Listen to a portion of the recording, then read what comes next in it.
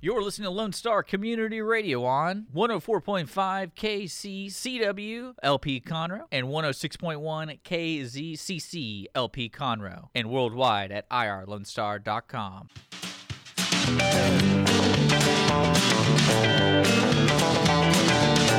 Hi, good afternoon, everyone. I hope you're having a great Friday today. We're all excited about the weekend.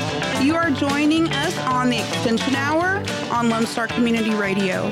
My name is Caroline Cruz, and I will be serving as your host today. And we're going to be talking about a couple of different things this afternoon. Again, just to kind of give you a quick introduction, my name is Caroline Cruz, and I'm a county extension agent here in Montgomery County with the Texas A&M AgriLife Extension Service. I am joined here by a couple of guests that we'll be talking to. And if any of this sounds interesting to you, or if you need more information, you can always contact us at your county extension office. Our phone number is 936-539-7823, extension 3, and we can help you out with any questions that you might have. And this afternoon, I am joined here right now by a county 4-H member, and her name is Kayla. Hello. How you doing, Kayla? I'm doing great. Good. You may have heard Miss Kayla before. She has been on the show in the past. And we're going to talk a little bit about what's going on in your county 4-H program. And we'll talk about some things that we just finished wrapping up and a couple of things that will be coming up too. To give you just kind of a quick overview of the 4-H youth program, we have here in Montgomery County over 1,000 4-H members that are enrolled in Montgomery County 4-H. And those members range from being in the third grade all the way through seniors in high school. So a wide age range that participate in the 4-H program. And Kayla is going to tell us a little bit about the 4-H club that she is a member of. Here in our county, we have over 20 different 4-H clubs that members can choose to participate in. A few of them are in multiple clubs. We have some project clubs as well, which happens to be one of the clubs that Kayla is a member of, is a project-based club. What that means is that her club is a little bit more focused on a specific project, but she can do any type of activity that she wants because she is a member of 4-H.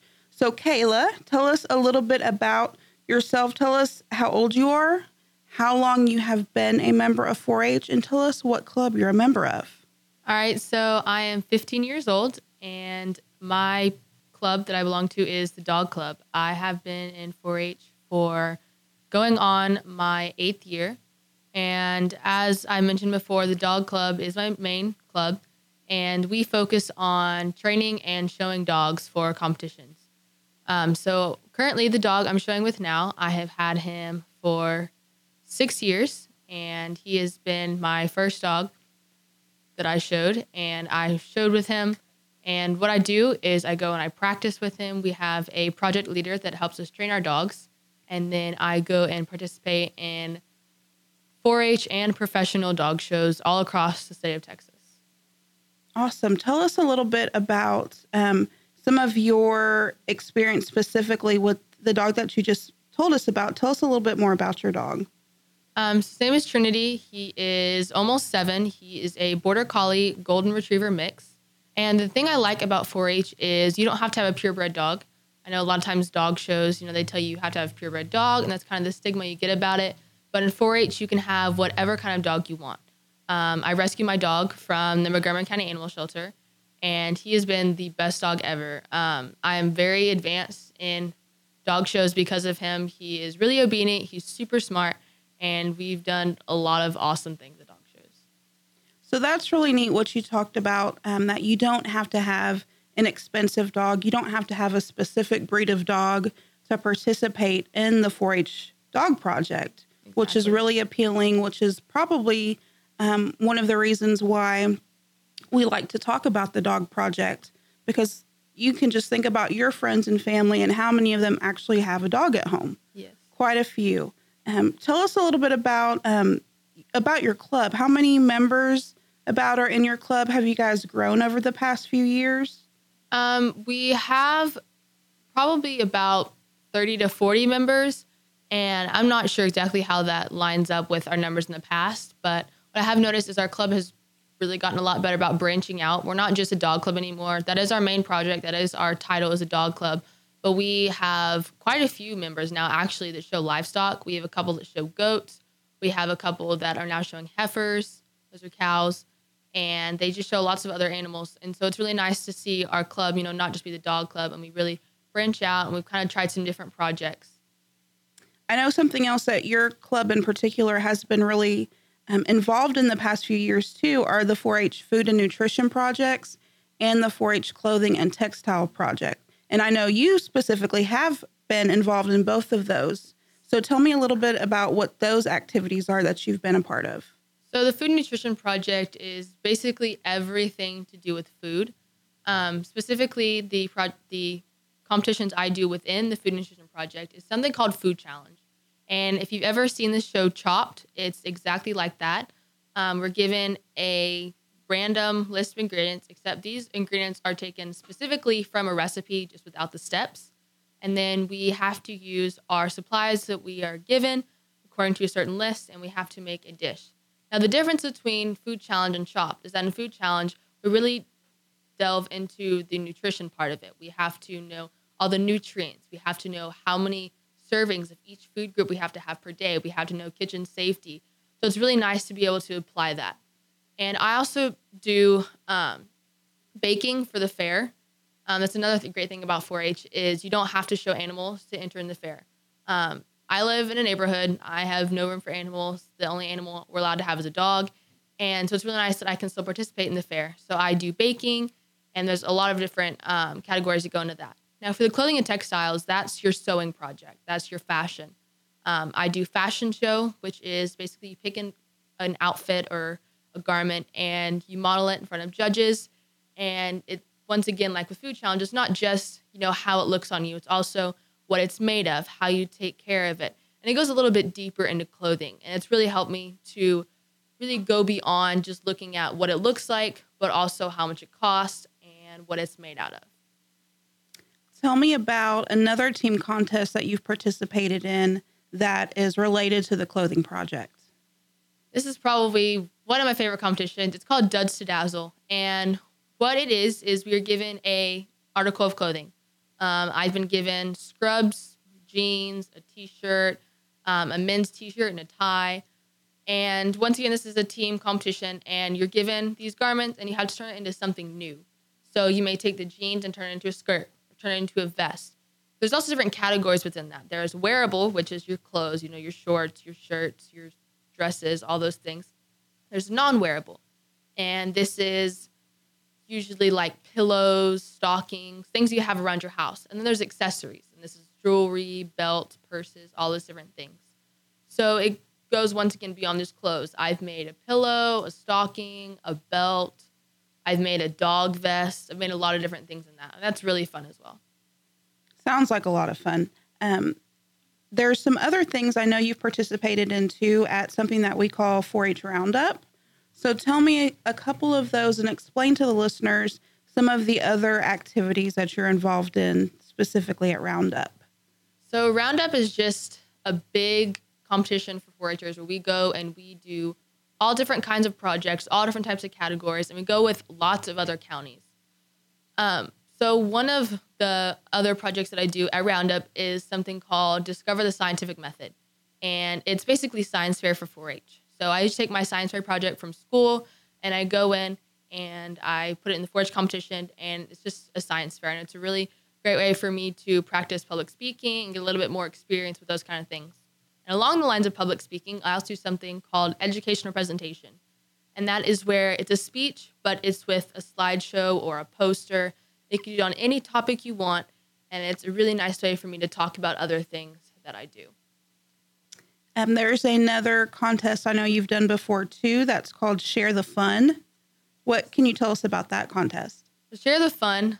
I'm so mad I forgot about it because it is honestly probably the best thing. It's so much fun. It's a talent show. So there's all different kinds of things. There's dancers, there's singers, there's skits, which are so hilarious. But I do singing specifically, and it's just a bunch of different categories in it, and it's just a talent show. You go up and you show your talent, and you're judged on your poise, your confidence, and your skill. And one year, I believe you also did another Share the Fun category called Choreographed Routine. Yes, I did. Kind of branched out a little bit, went a little bit outside my comfort zone, and I choreographed a solo that I performed at Roundup as well. So if you can tell just by listening to Kayla, she is a very well-rounded 4-H member. She's super involved in her own projects that she likes to do, in her club as well. With county council, you're a county council officer too.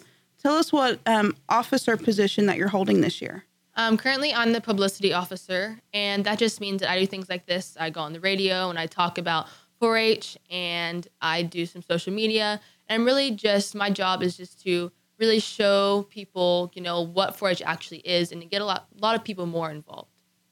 So we talked a little bit about some of your projects and things that are fun that you like to do in 4-H. Another big part, in case listeners aren't aware of this, but community service and leadership are a huge part of the 4-H program. So tell us a little bit about some of the community service type projects that you've been involved in.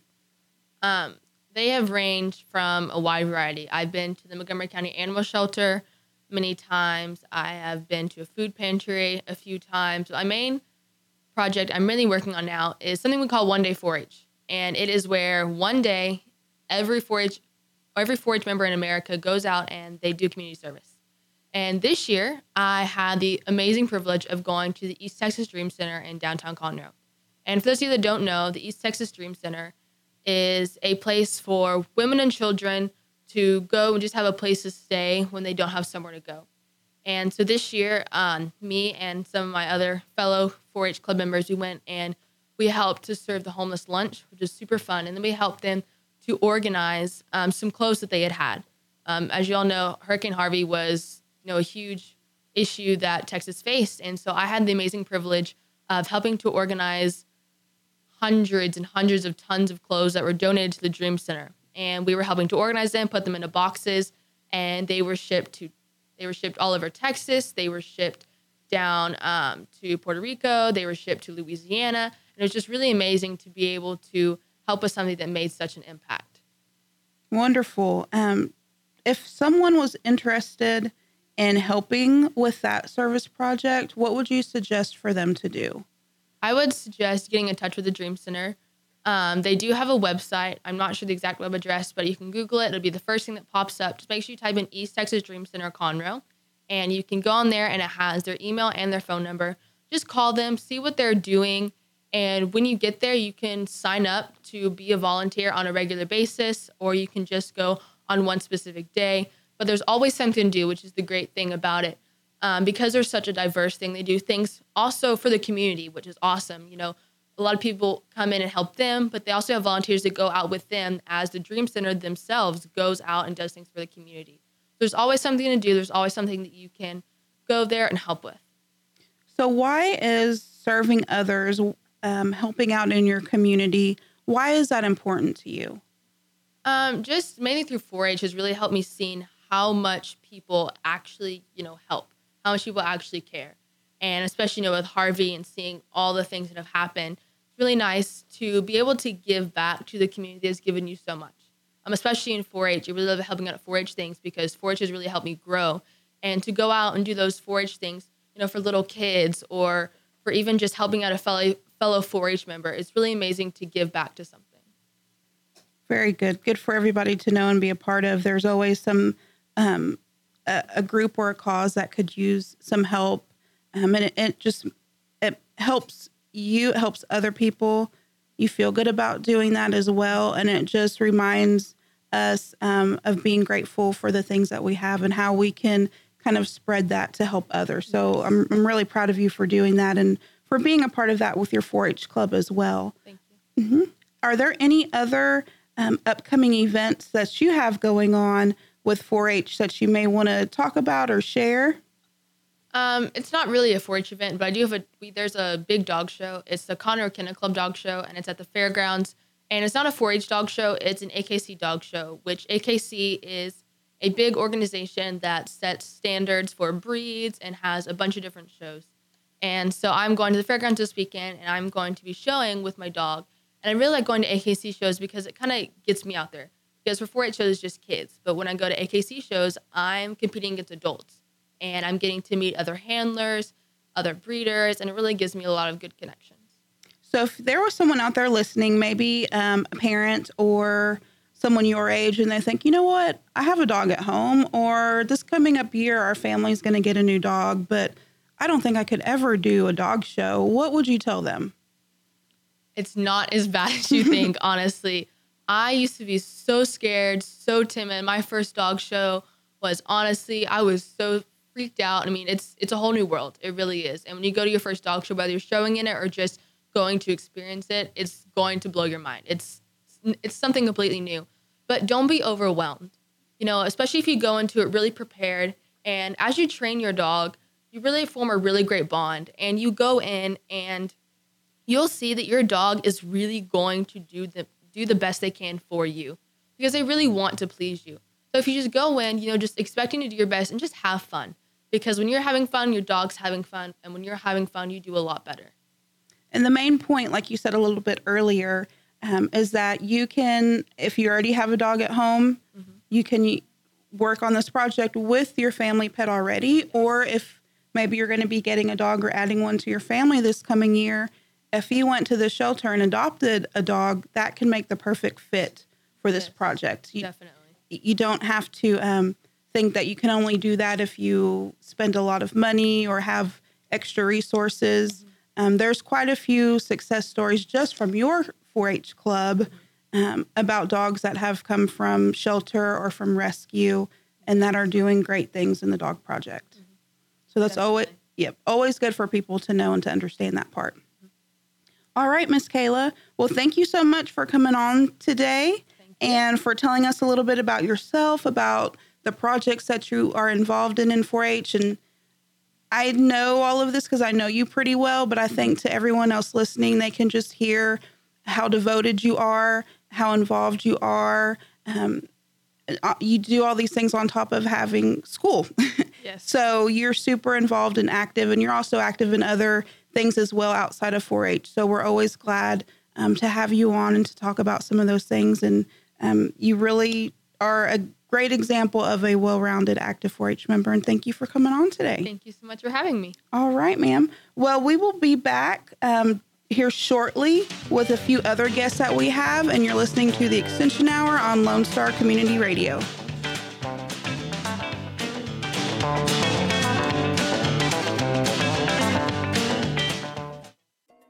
Hispanic Chamber Connections with Dr. Carlos Sanchez, President of the Woodlands Conroe Hispanic Chamber of Commerce, featuring event announcements, member highlights, and more. Tuesdays at 1 p.m., broadcasting from the heart of Conroe, Texas on irlonestar.com and Conroe's FM 104.5, 106.1.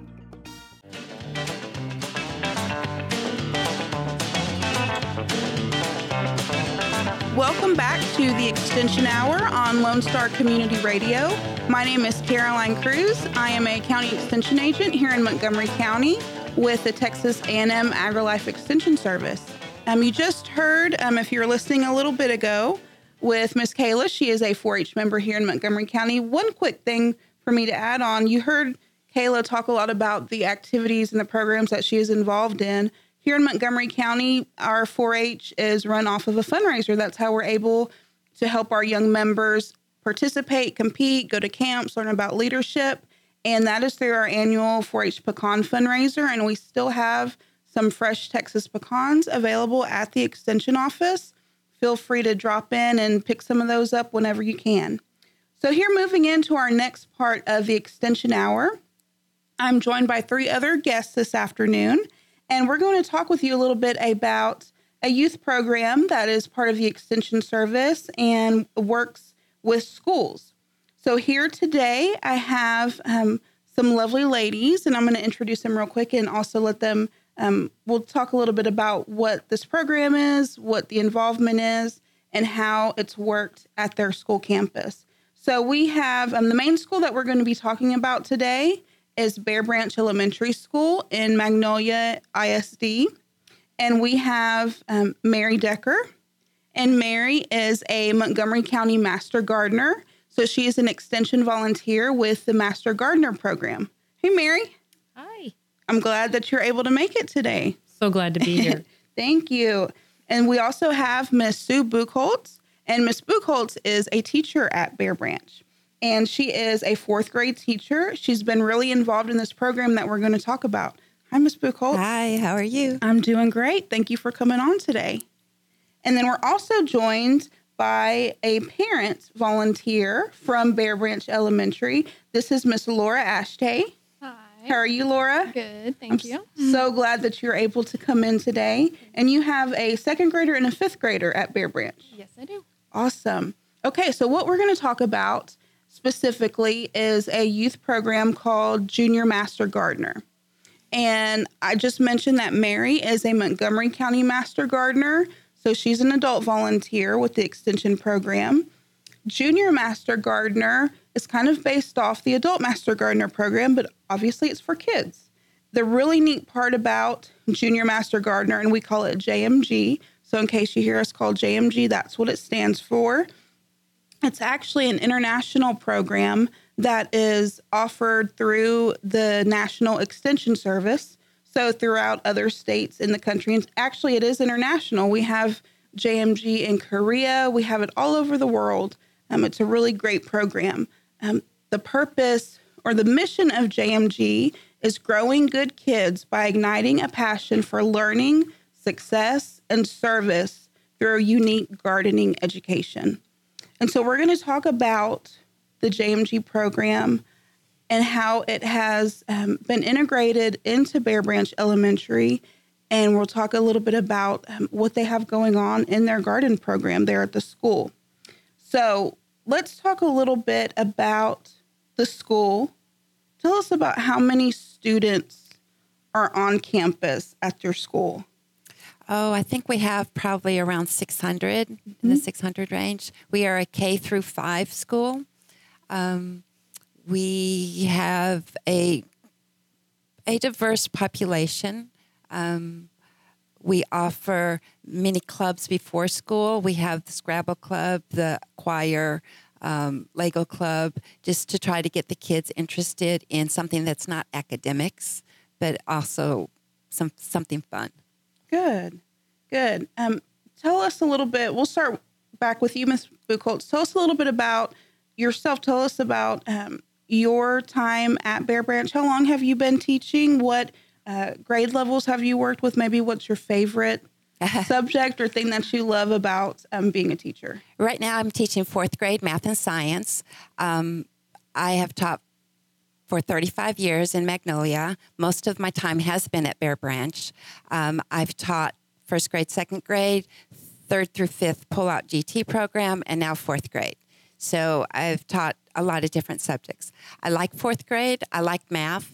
It's easy to integrate the gardening into the math and science, so that works well for my class. Good. And we're so glad that you could get away from campus this afternoon and come with us on the show. So are my kids. They were supposed to take a math test this afternoon. Oh, my goodness. Okay, so you're like the hero of the week. Yes, I am. Really good.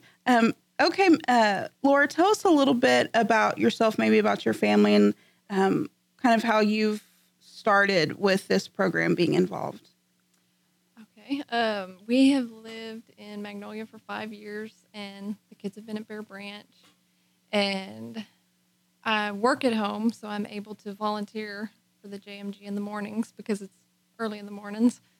And the kids love it. They love the JMG program. And it's both of my girls are in it, and they've learned so much about the gardening. Good. Very good. We'll talk a little bit more about that too. Yeah. Mary, tell us a little bit about yourself as well.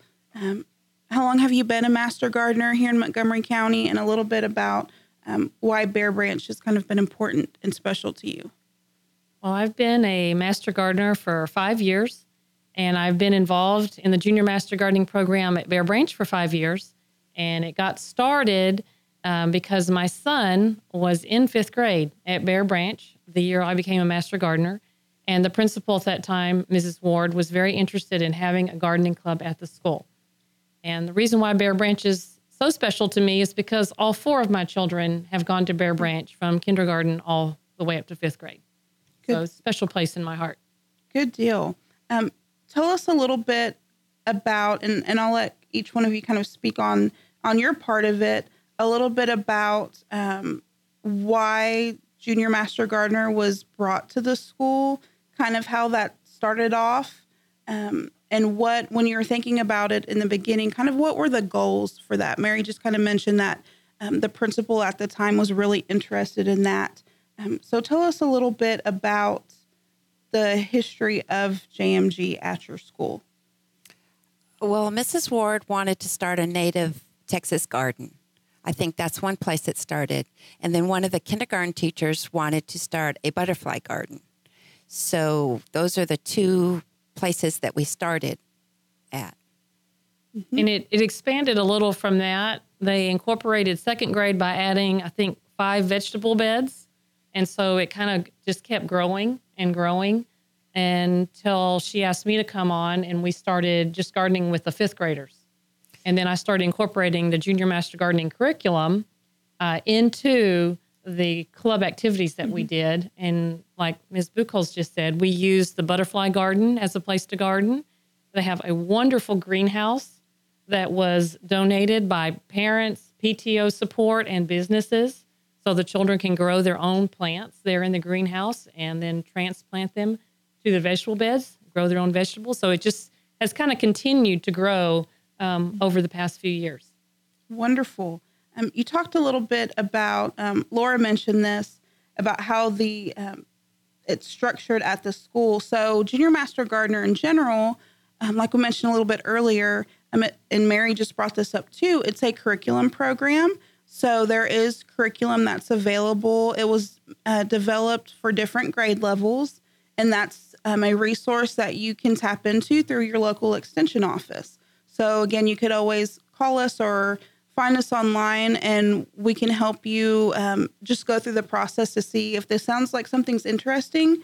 And it doesn't just have to be at a school. JMG is a really flexible program, so it can be used in schools. It can be used in after-school programs. We've done JMG and after-school programs here in the county, at the YMCA. We've had several different scout troops that have been involved in the past, at church schools, basically any organization that works with youth can utilize this program to best fit their needs.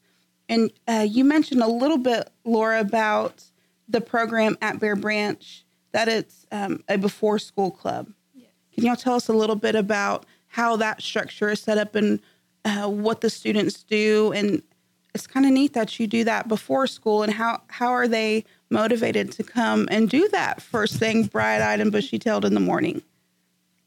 Well, the school has they offer a lot of clubs before school, and JMG is one of them. So we get there, it's 7:20 now. Right. It was 7:30. Now we get there at 7:20 in the morning, very early. And that allows us, we have 40 minutes to do everything in the mornings. And the kids, they get there and they enjoy it.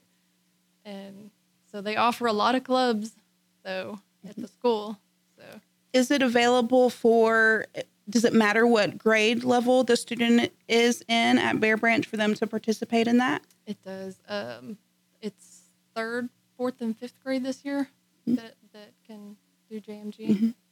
How many times a month do they participate? Is it weekly? They meet once a week on Monday mornings. Awesome. And a Monday morning. So Monday morning. starting off the week right. Very good. And about how many students are in the group right now? We've got about 20 students this year. Yeah. We're getting a little competition with some of the other clubs. They offer so many great clubs. Yeah. That's great. That's wonderful for them to. That's kind of a good problem to have, that they have so many choices that they can do and participate in. So that's really good. Tell us a little bit about And Mary, you can probably speak on some of this too, how it's evolved over the years at the school. You mentioned a little bit about how it started with the first few beds. And I know even if a student is not in the JMG club, some of the other grade levels are also involved too in other ways during the school time. That's correct. It started out with just a group of fifth graders. So you had to be in fifth grade and you had to be in a special group of fifth graders in order to be in the program. And I started by teaching the curriculum out of the book, and then it grew from there to adding fourth graders the next year. And then we expanded by additionally actually adding on the entire kindergarten class. So the kindergarten class does not meet before school.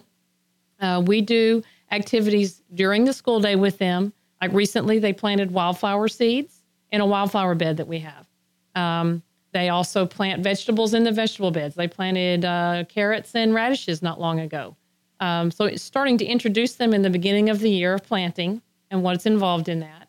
And then the club itself, we vary around the entire campus because we have a butterfly garden, which is a certified Monarch Way Station, and that has to meet certain requirements. They have to have milkweed for the monarch butterfly, and you have to have nectar plants as well. So the JMG group that meets in the morning is the group that's responsible for maintaining that garden, as well as the vegetable beds and the native beds in front. So we have quite a lot of activities to do. So it's grown over the years, and we've added more children and more groups. And to answer your other question, we actually do have special presentations during the year by other Master Gardeners that come. They may be a first grade presentation. We've done presentations for the entire fourth grade, and it's coordinated in with their curriculum. So if they're studying soils, we do presentations just on soils. If they're studying butterflies or the life cycle of a ladybug, we incorporate that with the presentations that we do as well. And it fits right in with the scope and sequence that the teachers have to follow in their guidelines. Mm-hmm.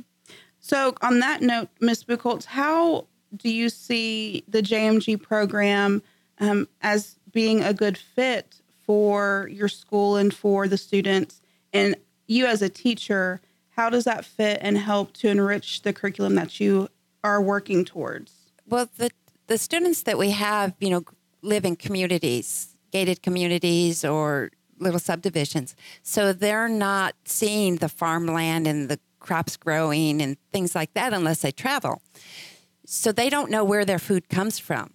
And I think this is helping them to realize that food has to be grown, it has to be tended to, it has to be taken care of if they want to eat. They get very excited when they get to pick something, or pull up the carrots or pick a tomato. They take a tomato plant home and they come back and they say, I got tomatoes on my plants, or their moms will send me a picture and we'll put it up on the screen and we'll look at their tomato plants. So I think they're beginning to realize that food doesn't just magically appear. It doesn't just come from the grocery store. Right. Yes. It had a previous life before it showed up in your shopping cart. And Mary is real good about finding foods that they're not used to seeing, like kale. What were some of those other ones that we planted? Kohlrabi. Yes, and we planted yard-long Green beans. And so then she cooks for them, and she brings those foods in, and they try them. And so it kind of opens their eyes that there's something other than corn and green beans and carrots. We had sweet potato pancakes a couple weeks ago. I heard about that one. Very good. And it's research has shown that the more involved that children are in that whole process from seed to plate, when they understand, especially if they do have a garden that they can participate in, and like what Mary's doing with taking it that step further and preparing the food for them, that they're more likely to try that because they've had a part in it, or they understand better where it came from, not just, it's in my shopping bag. They saw the whole process from start to finish. So we know, like I said, the research shows that they are more apt to test those different things, whether they had not seen it before, but if they were part of that process, they're a little bit more likely to try something out new, especially when it comes to different vegetables that they may not normally have at home too. I think something you'll find along the way too, and when Mary told our group about making the sweet potato pancakes and some of the other things that they've tried before, you'll see that they'll go home and share that, go home and tell mom or dad or tell grandma or grandpa, oh my gosh, today we ate this, this, and this, and I know how to make it now. When we go to the store, can we get this? And I'll make it for you. And that's taking it even a further step to get that integrated into their life. Maybe they'll start a new habit with that at home. And something else you don't really realize, there's so much math that's also involved.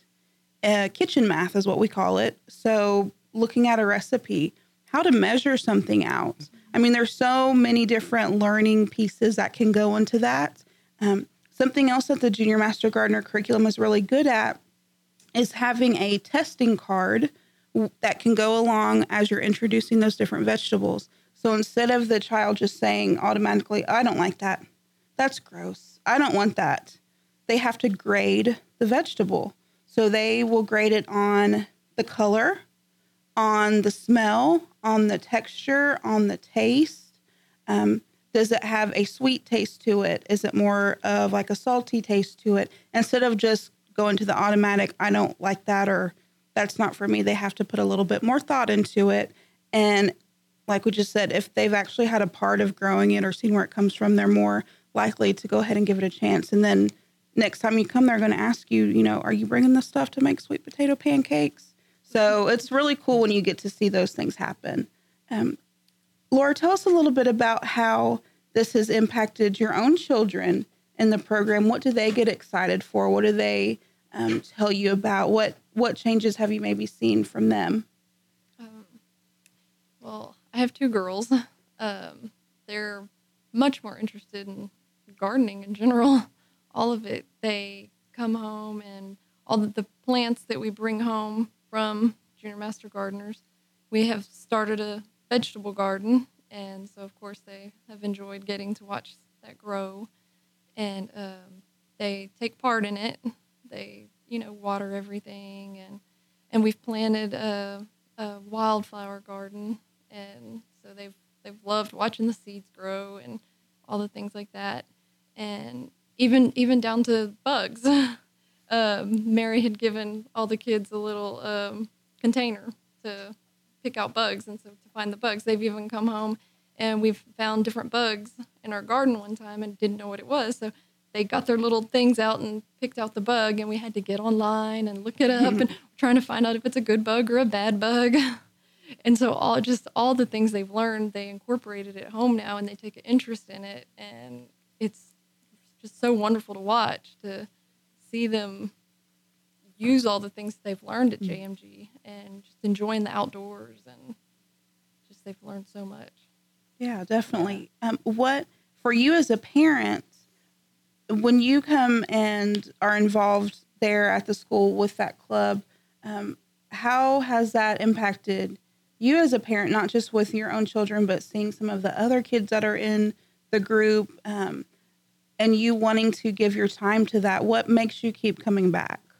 I enjoy it too. It's a great way to start Monday mornings. I enjoy watching the kids. I enjoy helping the kids. I enjoy helping Mary and Miss Buchholz and everybody up there. It's just so much fun just being there with the kids and knowing what the kids are getting out of it. And I enjoy all of it. Good, really good. What, Miss Buchholz, from a teacher standpoint, what are some of the other maybe success stories that you can share from some of your students, and maybe what some of those other type of impacts, or maybe kind of an aha moment that you witnessed or that you've seen that's made an impact? The kids will bring in things that they found, in their yards. It might not be vegetable plants, but they'll bring things in and say, hey, what's this? Or they'll bring bugs in, and, we'll figure out what they are. So they're out looking, and that's good. With my own class during the school day in the spring, we plant in the vegetable beds. And so they're involved in everything from the horrible task of weeding, to watering, to picking. So they understand that there's a little bit of work to go into it.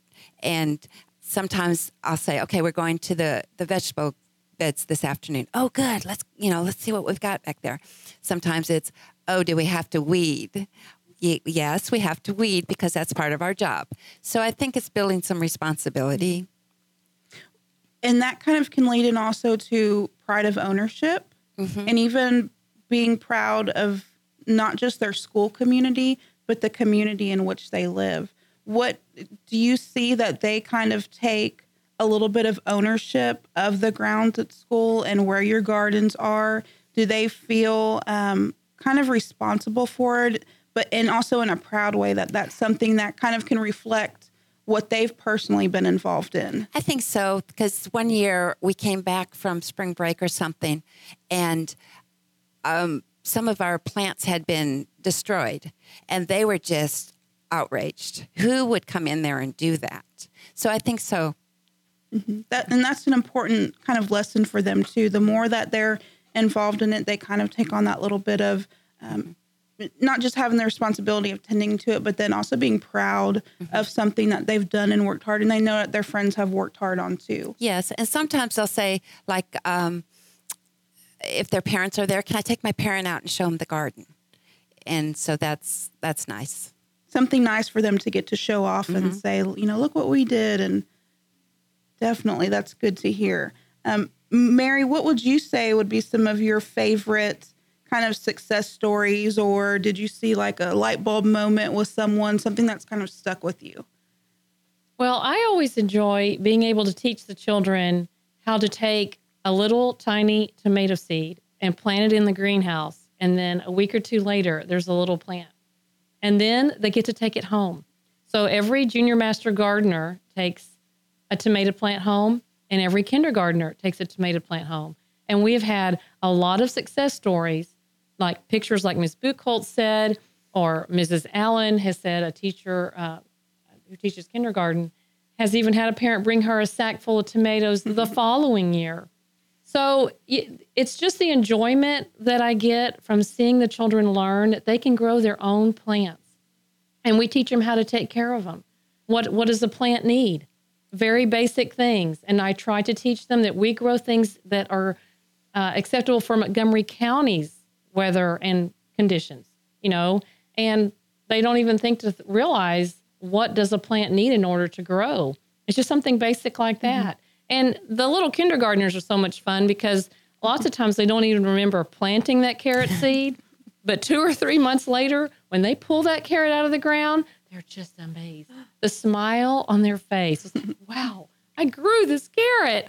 It's just a lot of satisfaction that I get from teaching them how to grow their own food and how to take care of the environment, and what all good we're doing by teaching them how to grow. Maybe someday they'll have their own garden at their own house. Definitely. I think like what you were talking about, that, the kids taking that back home, and then it also can be something that's positive to build with their family. And then they'll kind of like what you just said, Mary, maybe they'll carry that on into their future. And maybe that could be another tradition that they start in the years to come with their own family or at home. So there's so many different things that come into it. The academic part of what they're learning through the gardening education, because you have so much science, you have so much math. There's pieces that go into language arts, service learning, leadership. It all kind of gets tied back, and then making that connection to where their food comes from. And then, hopefully that will spark an interest at home, that's something that as a family we can do and that we can enjoy, and not just, gosh, mom's going to make me come out and I have to pull the weeds, but they see the enjoyment and that there's a purpose of why we have to go out and pull the weeds. So you're making all of these really life learning connections when you look at a program like this. If there were some other schools or other groups that work with students, you've told them so much today of why this could be super important for them as well. What's something else that you would say to encourage them to think about this? What groups have been helpful in getting this program to where it is at your campus? Mention a little bit about the PTO. Well, yes, the PTO, along with the first principal at this campus, was very inspiring at getting the PTO involved, along with the faculty and area businesses. So they came together and they actually called in master gardeners and I think maybe 1 or 2 master naturalists and got the program going. So they had fundraisers at carnivals. They had a T-shirt drive. They had parents that brought soil, and they had master gardeners that came along and gave presentations and donated plants. So it was a combination effort, all kind of inspired by the principal starting it and giving everybody kind of a little gardening bug, so to speak, to want to get them motivated. To get the program going. And, some of the areas at school was started because it was an eyesore. So the Monarch Way Station, that is the butterfly garden, was started because it was an eyesore. It was a place where the wind just blew in trash. And it was not very pleasant to look at. So she turned that into a butterfly garden.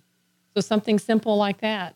But this program really wouldn't be possible without support of teachers like Ms. Buchholz, and Mrs. Allen.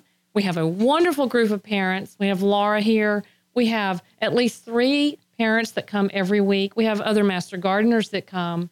So it's a group effort of several people. But the support of the school, I think, is one of the most important things. Mm-hmm. Having teachers and staff on board that want to be involved in a gardening program like Junior Master Gardening. And our principal now, Mrs. Ray, I can go to her and say, okay, we want to do this. And she says, go for it. So we have her support. Definitely we do. Mm-hmm. And that's always a good plus to have that support from your campus. And Ms. Buchholz, what would you say to maybe a newer teacher that's coming in and they may think, this kind of sounds like something I might want to do, but I don't know if I can keep plants alive. And I just don't quite know yet. As an experienced teacher, and you've been doing this program for so long, what's maybe a couple of tips that you would tell to someone that's thinking about it, but they're just not quite sure what they'd be getting into? That's really hard because so many people say, oh, I can't grow. I don't have a green thumb. And I say, well, just come, and we'll teach you. So we have a 3rd grade teacher that loves basil. And she kept saying, I can't grow it. I can't grow it. Every year I gave her some basil and that we had started in the greenhouse. And last year she grew it all year long. She had it. So it just takes that, well, how you doing? Come on, let's do this. Let's try this. And just to keep encouraging them. And eventually maybe they'll come around to it. Mm-hmm. So I think that teacher has even built a little bed in her backyard now and has some plants in it. So that's another success story. That's another success. Definitely. Yes. And the way how the curriculum was developed, there's not a requirement that a school has a school garden to do the program. So when we start with some schools, they may not be to that point yet, or it could maybe be a newer campus, or maybe they've had maybe a new PTO or a PTA that is just kind of getting on their feet and thinking how they could possibly help with something like this. So, don't think that just because you don't have a garden at this point that this is not something you can do, because there's plenty of things that can do that's going to build up to that. It's definitely not an overnight that we're going to have all of these things out here. You started with a greenhouse too. We've had schools that called and maybe someone donated a greenhouse before, or someone gave them something and they're not quite sure where to start. So it's a process, and right. You don't have to have a full active garden going. And a good part of that is that when you actually do involve the students in the planning of it too, and that kind of builds in that ownership again. So for teachers or anyone that's listening, don't think that you have to have this wonderful, great garden going at this point. There's always a great starting point. Right. You could start with container gardens or terrariums. We do the soda bottle terrariums. And we have been very blessed with our Boy Scouts and Girl Scout troops coming to help us rebuild beds and get some things, going to add some beds. So there's so many resources out there that you can tap into. And there's a lot of ways for people in the community to help. Even when we just look at our Master Gardener Association, there's plenty of volunteers that may not be ready to go in and teach a group of first graders or second graders, but they have some other great skills and abilities that they can come in and help with. So there's always kind of something that can make a fit for whatever your own interest or skills are.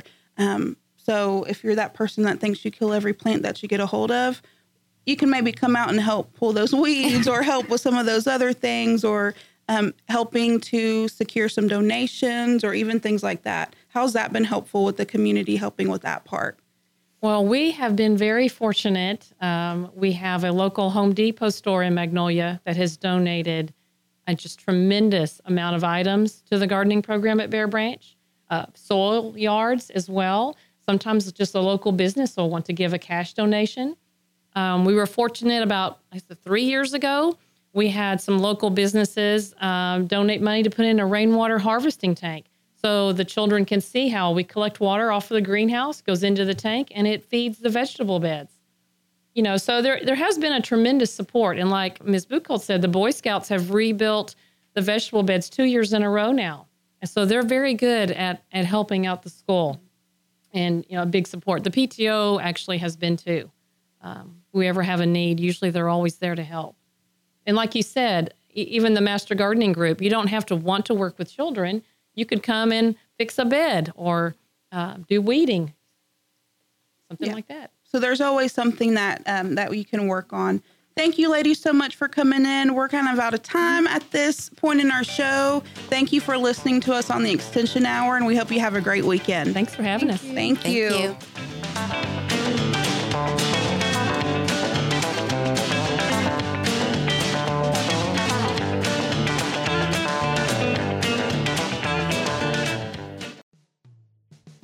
Thanks for checking out this podcast of Lone Star Community Radio, Montgomery County's community radio station. If you enjoyed this recording, make sure to check out our past shows online at irlonestar.com or their respective video or podcast formats on YouTube, Google Play, or iTunes. If you have any questions regarding the show, either it being about sponsorships or questions for the host, contact the station manager at dick@irlonestar.com or call the station at 936-647-3776. This show is recorded in downtown Conroe, Texas at the Lone Star Community Radio Studios, and Lone Star Community Radio reserves all rights to this recording and images.